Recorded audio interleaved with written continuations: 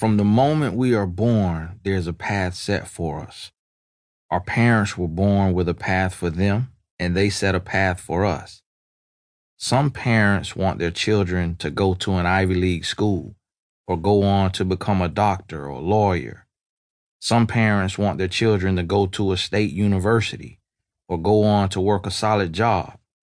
Some parents hope their child goes to a community college. Some parents hope their child just graduates from high school. Some parents hope their child lives to see at least their 18th birthday. We all have a path set in place for us from the moment we're born. The problem is, we don't usually question the path. We just hop on and follow it and allow it to lead us to misery.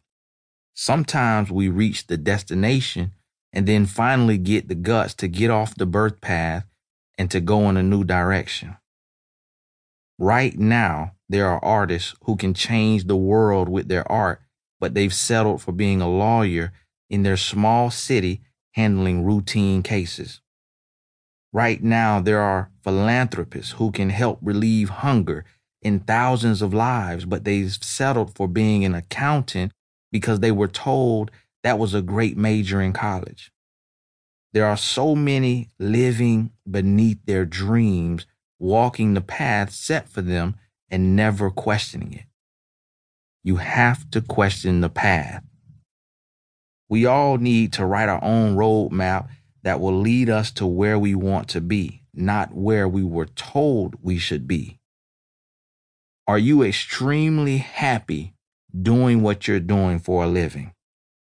Are you at peace with your current lifestyle? If not, you're on the wrong path. Can you help others in the position you're currently in? If not, you're on the wrong path. If you were fired today, could you start your own company? If not, you're on the wrong path.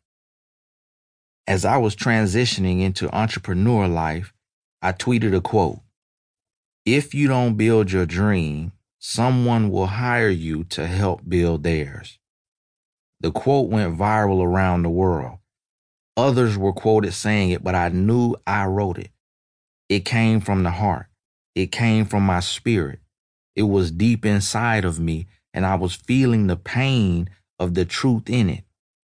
I feel that even if we work for someone else, that job should be our dream job. If it's not our dream job, then we should build our dream job, which will eventually replace our day job. Let a computer or robots do the meaningless pencil-pushing jobs. A human shouldn't be doing meaningless work in the world. We all have a purpose to fulfill, and filing papers just isn't enough. I used to file papers, so I know what it feels like. I used to stock groceries, so I know what it feels like. I used to work in a warehouse, stacking heavy items on a pallet and driving around on a forklift, so I know what it feels like. I've done mindless work, and it's a waste of time and energy. But yet, that's the path that's set before us.